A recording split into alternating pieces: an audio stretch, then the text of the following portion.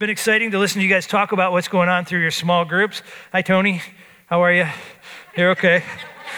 He was back there greeting Phil. I know what he was doing. Hey, so I'm just hearing lots of good stories about what God is doing in the small groups, just how he's opening up great conversations, great connections amongst you. And one of the things that I just want to put on the front of this sermon is this irrefutable fact that you cannot walk faithfully with Jesus in isolation. You cannot walk faithfully with Jesus in isolation. This whole Curtains Remix study, and really the whole way that we try to do church, is built around this reality. Sunday morning is great, the gathering is great, but like John said, you have to be connected beyond Sunday morning with other people who encourage you, who challenge you, who pray with you, who listen to you, who encourage you. That is where the real discipleship work is going to happen. If we look at all the one another commands of the scriptures, very few of them can we do on a Sunday morning, but in a small group setting, in a living room setting, whether it's here at the church or an actual living room, that's where we begin to disciple one another. You cannot walk faithfully with Jesus in isolation. And here's what I want you to hear. You can be in a crowd and still be isolated, right? You can be in a small group and still be isolated. So it's not enough that you just show up. You got to bring yourself to the table. You got to be willing to let your guard down, to remove some of the curtains. That's what this whole study is about, and to move into relationship with one another. All right, so this is what we're after. Don't neglect community. You need community in order to walk faithfully with God. And before we jump into this week's sermon, I just want to go back and recap the last 5 weeks, just real quick. The main thread from each of the weeks, so you know where we've been. If you're new to Grace the first time, I'll kind of give you some context of where we're going. But week 1 of this study, we learned that Jesus died on the cross. When he died on the cross, he breathed his last, and the curtain in the temple was torn from top to bottom. And you remember this? The curtain represented a physical barrier between the presence of God and the people of God. And when the curtain was torn, suddenly something changed in the cosmic realm, and now we have access to the Holy of Holies. We have access to God. We have total access to God. So Hebrews 10 tells us that we should enter the Holy of Holies with confidence because of the body of Christ. And then we looked at week 2, which we looked at Philippians' first chapter. And what we discovered there is that we all have a desperate need for sacred community. And sacred community only happens when we come to the table with humility, willing to bring our own junk, and with honesty, being willing to talk about it.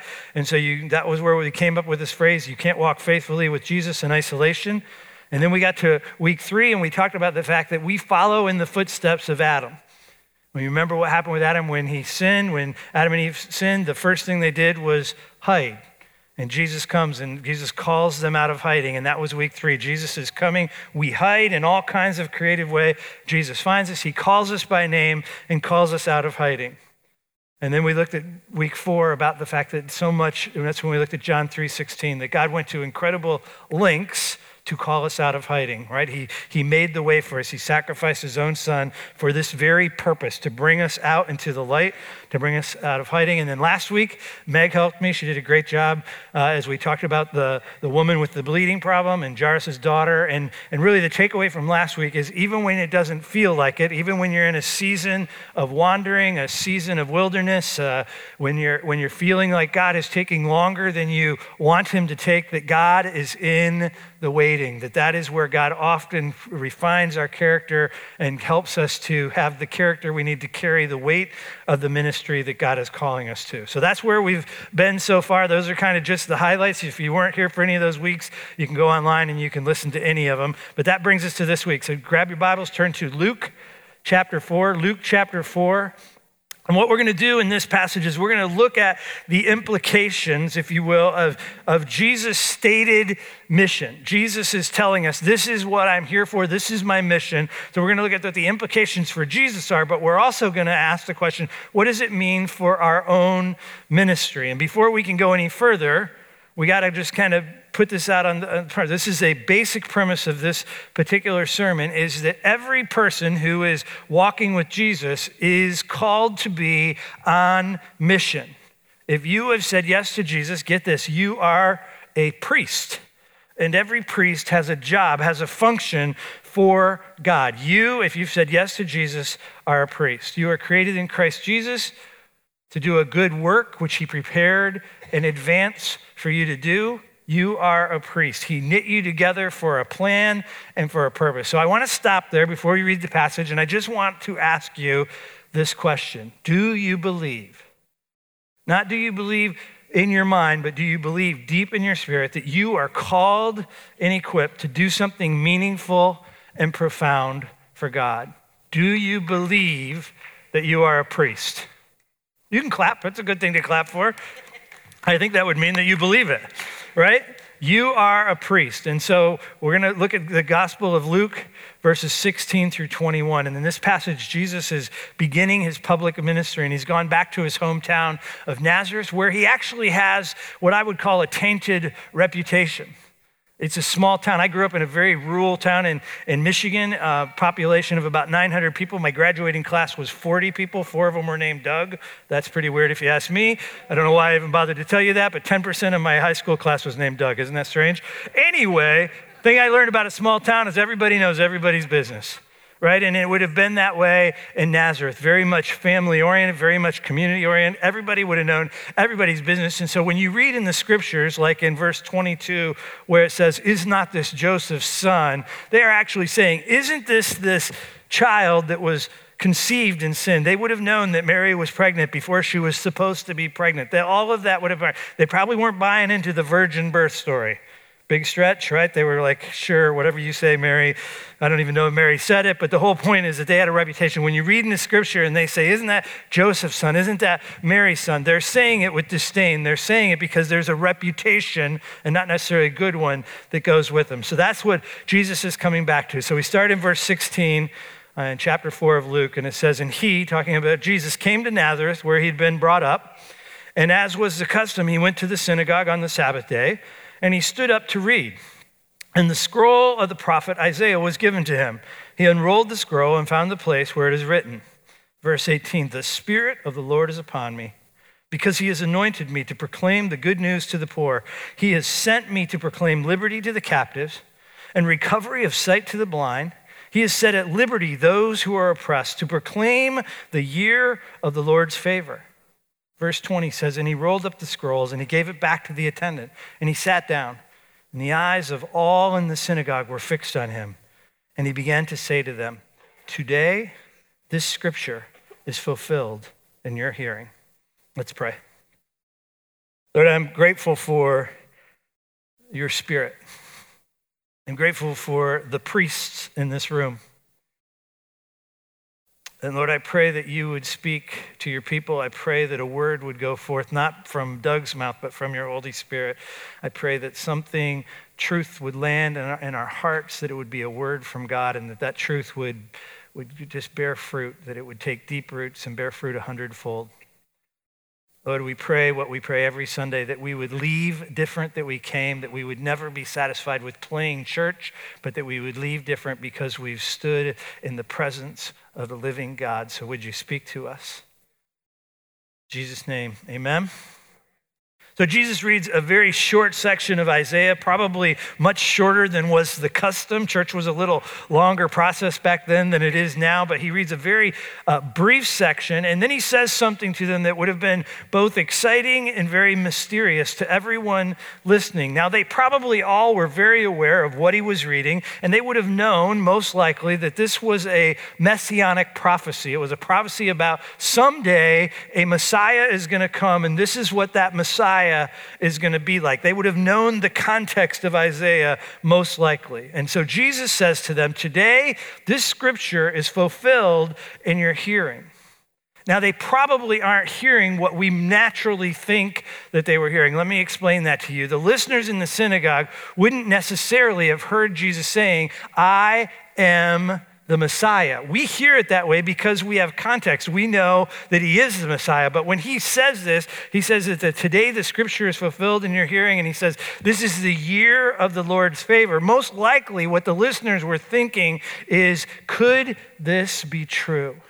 Is this really the era of which the Messiah is going to come. They probably were thinking to themselves, wow, that crazy stuff that weird guy John the Baptist is saying, is it really true? Is Jesus confirming that what John the Baptist has been telling us, that we got to prepare a way, the Messiah is coming, that it's all true? Is the time really at hand? Is it really the year of the Lord's favor? Fact is, if you go back and you read the passages and look closely, Jesus never says that he is the actual Messiah. But what he does say really ticks him off. So if you keep reading in that passage, and I'll let you do that at a later time, he actually says to him, it's the time of the Messiah, but because of your unbelief, you're going to miss it. You're not even going to see the Messiah. That's what makes him mad. That's why if you keep reading the story, they drag him up on a hill, or they take him up on a hill and they're going to throw him off a cliff, but obviously they don't. He walks right through them. But they're not mad because he said he's the Messiah. What they're mad about is because he challenged them in their faith. He challenged them in their unbelief. That's a sermon for another Sunday, but that's the context of what goes on. But Jesus gets to the synagogue and he reads his personal mission statement. He reads these words. The Spirit of the Lord is upon me to proclaim the good news to the poor. He sent me to proclaim liberty to the captives, recover sight to the blind, to set at liberty those who are oppressed, and to proclaim the year of the Lord's favor. Jesus has come to proclaim good news to the poor. And the million-dollar question is, who are the poor? Who is it that Jesus is referring to? Who is the recipient of the message that Jesus has? Is it the people who don't have enough subsistence? They don't have the clothes that they need. They don't have a place to live. They are physically in poverty. Or is it the people who just don't know who God is and they are a spiritual poverty? Is it spiritual or is it physical? Which is God getting after here? What is Jesus saying? Has he been sent to teach to the spiritually bankrupt or to the materially bankrupt people? And the answer is both. The gospel is good news on all accounts. Peter actually tells us in 2 Peter 1:3, he says, the divine power has granted to us all things that pertain to life and godliness. One of the translations say that God has given you everything you need for life and for godliness. God has given you everything you need for physical subsistence and for spiritual subsistence. This is a passage of scripture that became most alive to me when we were traveling in northern India. We have a partner there called Medical Ambassadors. I've been there 4 times. I should know that. But anyway, every time I go, I'm amazed at how this passage comes alive. So Medical Ambassador does ministry to small villages in northern India, villages of people who are usually oppressed because of their class. So a lot of them are Dalit people. They are considered less than human. They're oppressed by the people of power, a kind of poverty that I've never seen anywhere else. Just basically, if you were to walk through a village, you would say to yourself, these people have nothing. They have nothing. It is just, it's just sad to see how rough it is. But then Medical Ambassador comes in and they do something that I think is very profound. They gather the leaders and they ask them this question, well, what do you have? What local resources do you have that you can bring to bear on the problems that exist in your community? And what they discover is they actually have something. When they combine their resources, they can actually begin to do things that help to raise their standard of living. It's amazing to see. And as they pull together and begin to address their physical problems, they also begin to discover that God's in it, and they come to know God. And as they use what they have to better themselves with the kingdom of God, God gives them more. It's a spiritual principle. As you use what God gives you in a God-honoring way, God will bless you with more. It's just how it works. And so suddenly we see these villages that you would think have nothing began through local empowerment and local resources kind of move towards wholeness. We have seen entire villages where they were all once Hindu. The entire village now is Christian. And it's a completely different place. It's just an amazing transformation that happens because they believe that passage that was just up there, that God has given you everything you need. Now, my mentality would be we just need to give them what we have, just send them money, build them a well, do what we need to do. But when we do that, they don't own the problems. They don't bring their own resources to bear. And I'm not saying that we shouldn't be generous. We should be generous, but there's something profound about believing for yourself and for other people that God has given you everything you need for life and godliness. That is not some kind of license not to get involved. It's just a beautiful picture that God is in it. So we see this in northern India. And what I want you to see is that God is in this, both for the physical and the spiritual. Jesus says that his mission statement is to proclaim good news to the poor. And then he just expands on what that means. He sent me to proclaim liberty to the captives, to recover sight for the blind, to set at liberty those who are oppressed. And what I want you to understand this morning is that we get ourselves in trouble whenever we compartmentalize whether this is a physical thing or a spiritual thing. It is both. We miss out on the all-encompassing nature of the gospel when we separate these two out. And we see this in the early church where they address the spiritual needs and they address the physical needs, and the church expanded and grew. If you go back and you study church history, what you'll discover is the church gets themselves in trouble whenever they emphasize one side or the other. When the gospel became just a social movement, what they call social justice, and the spiritual nature of it got lost, then it wasn't the gospel. But when you have a spiritual nature to the gospel and you neglect the oppressed and you allow people to stay in a place of being oppressed, then the gospel has no teeth. It has no meaning. It's just basic hypocritical nature. It's that picture of Paul saying that he's just a clanging gong, right? It just becomes noise out there. So it's both physical and it's spiritual. It's all encompassing. Colossians actually tells us that Jesus came to reconcile all things to himself. All things, okay? And I just want you to get that because it's so important. And so this is what we want to do. I want you to turn now to the Gospel of John, and we're going to look at a story. And in this story, you're going to see how Jesus relates to this woman, both her physical needs and her spiritual needs. This is a story that you're going to read in detail if you're doing the Curtin study, or you can go back and read it. I'm just going to hit the highlights. I'm not going to read through the whole thing for the sake of time. But in chapter 4, Jesus has this radical conversation with a Samaritan woman. And it's radical for two reasons. One, the very fact that he's in Samaria is radical. He is traveling through a town that most Jews would have walked. Get this, they would have walked miles out of their way to avoid going through this town because they didn't like Samaritan people. They had a racial prejudice in their spirit towards them. So Jesus is already doing a radical thing by going into Samaria, but then he is resting, he's by himself, and along comes a woman, and Jesus engages the woman in conversation, which was a social faux pas. It was against the social norms because you were told don't make eye contact, don't have a conversation, especially when you're alone, because you want to stay away from any temptation or any appearance of inappropriateness, right? And this particular woman, she probably had a pretty bad reputation based on what we know about the story. And so that kind of makes sense, right? And we kind of have the same rules of conduct in our own society. If you guys were to see me in a particular place in town, standing on a corner, having a conversation with a woman who looked like she might be doing something she shouldn't be doing, and you were watching me, you guys might make some assumptions. It could be somewhat scandalous, right? You could say, well, it's probably not wise for Doug to be there and having that conversation, right? We get that. Like, we would make some assumptions about this conversation in the same way we do in our society today, right? So, regardless, Jesus violates some of the social norms, if you will, and he begins to have this dialogue with this woman. And if you look at verse 9 of the passage, he says to the woman, bring some water, and she says, how is it that you, a Jew, ask a drink from me, a woman of Samaria? I think there is a strong possibility that she thought that Jesus was going to hit on her. Now, she doesn't know who he is.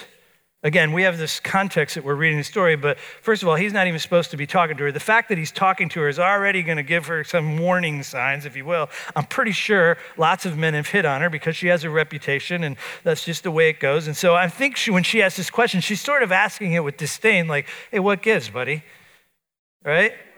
What are you after here? Right? And Jesus says to her in verse 10, if you knew the gift of God and who it was that was saying this to you, give me a drink, you would have asked, and he would have given you living water. Now, where we sometimes mess up this story is we think he's talking spiritual, but she wasn't talking spiritual at all. Living water in the ancient world just meant moving water. So you think about ancient world, think about Roman buildings, and they would put in aqueducts, and the water would come right to their living area. And how much more convenient would it be to have basically water running through your home as opposed to you having to run to a well and pump your water and bring it back, and everything you had to do with water from bathing to eating had to be carried to your home. So when he says, I'd give you living water, she's got to be kind of like, well, that would be swell. Because I don't really like walking to the well every day. I don't like the chastisement I get when I go to the well. I don't like any of this. So she's sort of all of a sudden thinking, and as they continue the conversation, she realizes he's not talking about running water. He's talking about something incredibly different. And he begins to talk to her about her promiscuity, right? Her lifestyle. He addresses some of the physical things that are going on in her life. And she does something that I think is amazing. She immediately puts up a curtain. She goes into hiding. It's amazing to see. He wants to talk about her heart, and she wants to talk about theology. Look at the exchange. It starts in verse 18. Jesus is talking. He says, well, you've had 5 husbands, and the one that you have now is not your husband. She says, well, what you've said is true, the woman said to him. Sir, I perceive that you're a prophet. You know things that you shouldn't know. Makes me a little uncomfortable. So let's just change the subject. Our fathers used to say that we worship on this hill, but you say we have to worship over there. Where are we supposed to worship? I just want to talk about that. I don't want to talk about my husbands. I don't want to talk about my life. She does this thing that we are all guilty of doing at different times. There's an author, theologian, pastor out there. His name is Eugene Peterson. He's brilliant, but he calls this depersonalization. Depersonalization is a theology depersonalized into information about God. I would even say you could add information about God or information about God's people. It's when we read the scriptures and make application for all humanity and never make an application to ourselves. Right? And we all do this at times. I'm just being honest with you. I do this at times. You do this at times. It's theology that misses personal application. Like the woman at the well, we can hide behind theological principles and theological truths and what does the body of God need? What do the people of God need to do? And forget everything about personal application. So I'm going to give you an example, and with a precursor to this is I do not have any particular case in point in mind. This happens actually quite often. And I know sometimes it's out of a good place, but sometimes not so much. So just stay with me. Sometimes when I preach, and I preach especially about sacrificial giving, honoring one another in the home, any of those kind of things, it's very common for people to come up to me and say, man, I wish my husband was here. Boy, I wish my wife was here. She really needs to hear that. Right? And I know I'm kind of stepping on some of your toes, and some of you think, wow, I've said that to Doug. And maybe it's true that your spouse needed to hear it, but you got to be careful. The minute you go there, you're depersonalizing whatever I preached on. You're depersonalizing what the Word of God might want to say to you. And I don't know about you, but whenever I begin to think about what Meg needs, I'm usually in trouble.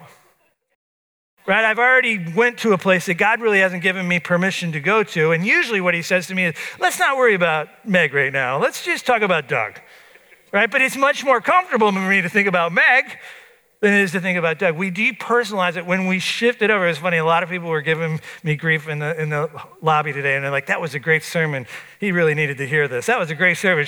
They were all having fun with it, and it is sort of fun, but I just want you to realize we do it all the time, and sometimes we do it by shifting and thinking about that friend of ours, that people group of ours. Sometimes we do it just by thinking about the church in general, but don't let the Spirit of God go over you by depersonalizing. Ask yourself, what does the Lord want to say to me? When you're doing your curtain study, answer the questions. What is God saying to you? Not what is he saying to the church at large. What is he saying to you? So back to the woman at the well. She says, enough about me. Let's talk about theology, right? And then Jesus says to her in verse 23, but the hour is coming, and it's here when true worshipers will worship the Father in spirit and truth. The Father is seeking such people. The hour is coming right? He's quoting that Isaiah passage that he says, the hour is coming, now is the year of the Lord's favor. He's not talking about an actual 60-minute hour. He's not talking about a 12-month year. He's saying it's an era of time. We live in an era of time of the Lord's favor.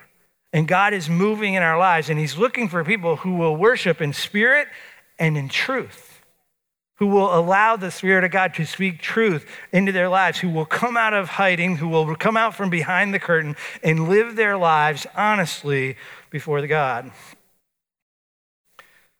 She becomes one of the very first people that gets it. If you read through the Gospels, she's one of the very first people who really gets who Jesus is. And then something amazing happening. This woman with a terrible reputation, who none of us would pick as the first major evangelist, becomes that very thing. She becomes an evangelist. The woman with a bad reputation meets Jesus at a well and becomes an actual extension of the mission of Jesus. She becomes an extension of the mission that Jesus read out of Isaiah. Look at verse 28. So the woman left her water jar, went away into the town, and said to the people, "Come and see the man who told me all that I ever did." Now, I don't know if you've ever read that and thought about how scary that is. Have you imagined meeting somebody who could tell you everything you ever did? Look, I don't want to meet that person. I'm just being honest with you. I don't want to stand in front of somebody who can read my mail and know everything I ever did, because I've done some things I'm not very proud of. Right? But he told her everything she did, yet he loved her. She was in that moment fully known and fully loved. That's the amazing invitation that God has for us. And she's saying, he told me everything I did. And then she says, could this be the Christ? There's something different about this cat, man. He can see everything I did, yet he loves me. And then it says the people, they went out of the town and they were coming to Jesus. The disciples and Jesus continue to have this dialogue about what's going on about food and eating. And you can read about that later. But in verse 35, Jesus says to him, "Look, I tell you, lift up your eyes and see that the fields are white for harvest. Already the one who reaps is receiving wages." He's talking about her. Already the one who reaps is receiving wages and gathering the fruit for eternal life, so that the sower and the reaper may rejoice together. Most commentaries would tell you that this was not the harvest season based on the sequence of Jesus traveling and stuff. And so he wasn't saying, look, it's actually harvest season. I think he was looking out and he was seeing the white robes of all the people coming out of the village, coming up to where the well was to meet with Jesus. And he's saying, look, see all the people. It's white unto harvest. Look what this one woman has done by telling her story, by sharing her story. She becomes this evangelist and the people come out to him. So here's where I just want to stop. And this is the takeaway for today. So important. His mission is your mission. His mission is your mission. Do not depersonalize this one. I am not talking corporately. I am talking to each person in the room. His mission is your mission. This is a personal call on every person in the room. When you read Luke 4, when you read this passage out of Isaiah, you should read it in first person. The Spirit of the Lord is upon me, and he has called me and anointed me to proclaim the good news to the poor. The Spirit of the Lord is upon you, and he has called you and anointed you to proclaim the good news to the poor, the physically poor and the spiritually poor. He has anointed you to do that. Each one of you as a follower of Jesus is a priest, and you are an extension of the very mission of Jesus. Amen. His mission is your mission. Jesus said, as the Father has sent me, I'm sending you. We are the body of Christ. We are the physical extension of Christ in this world right now. This is what we're called to do. You are God's created work of art, created in Christ Jesus to do a good work that he prepared for you to do. And you will never find your purpose in life until you live into Ephesians 2:10 and discover the purpose that God has prepared for you, until you are the priest that God has called you to be. His mission is your mission. When we accept this and we live into this royal calling, that's when we'll be the people that God has called us to be, living with purpose. Let me pray for us. Lord, I pray that this truth would sink deep into our souls, that your purpose is our purpose, that your mission is our mission, that you have anointed each one of us with your Holy Spirit, that we can enter the Holy of Holies, that we can walk in your Spirit, and that you will make our lives fruitful as we do the very things that you've called us to do. I pray that none of us leave this room holding on to the insecurities to say, yeah, but not me. You don't know what I've done. I don't have the gifts. I don't have the talents. I can't do. No, Lord, that we would hear we are each one in our own particularized way an extension of your mission. Lord, I thank you for the power of this truth. I pray that we would live into it, that we would be a holy nation, a royal priesthood. In Jesus' name, amen.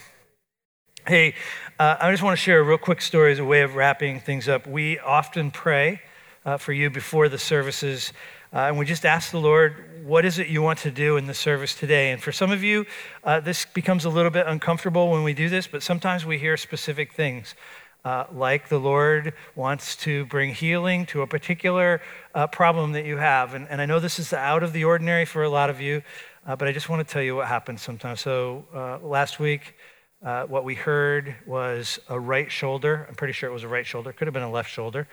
And we just said, look, we just think somebody in the congregation is struggling with a shoulder injury, and we just want to pray for you. And look, we don't claim that God will always heal, but he does sometimes. And so the person came down and said, I'm pretty sure that's me. And we prayed, and her shoulder was healed. And she could do things she couldn't do. And she could do things she couldn't do before, and there's been some interactions with her through the week that kind of reinforces that God did something miraculous. And I can't tell you that that's always going to happen, but I think it happens more often when we are obedient. So we prayed for you today, and what we heard is that there's somebody's just really struggling with some knee issues, both knees, and they just want some prayer for that. We would love to pray for you. We also heard that there's somebody that's really struggling with a broken heart. And I don't know what that means. It could be a relationship that's gone bad, or it just could be that you're struggling, but we would love to pray for you. And here's the deal. Even if I didn't say what you need, we still believe that you're called to come and allow the elders of the church to lay hands on you. So we have these people down here that are just trained to be prayer warriors, and they would love to lay hands on you and pray. And in your obedience, let's just believe that God's going to do more than we can ask, think, or imagine, according to the power of the Spirit at work within us. Amen? Amen. God bless you. Come on down if you want some prayer.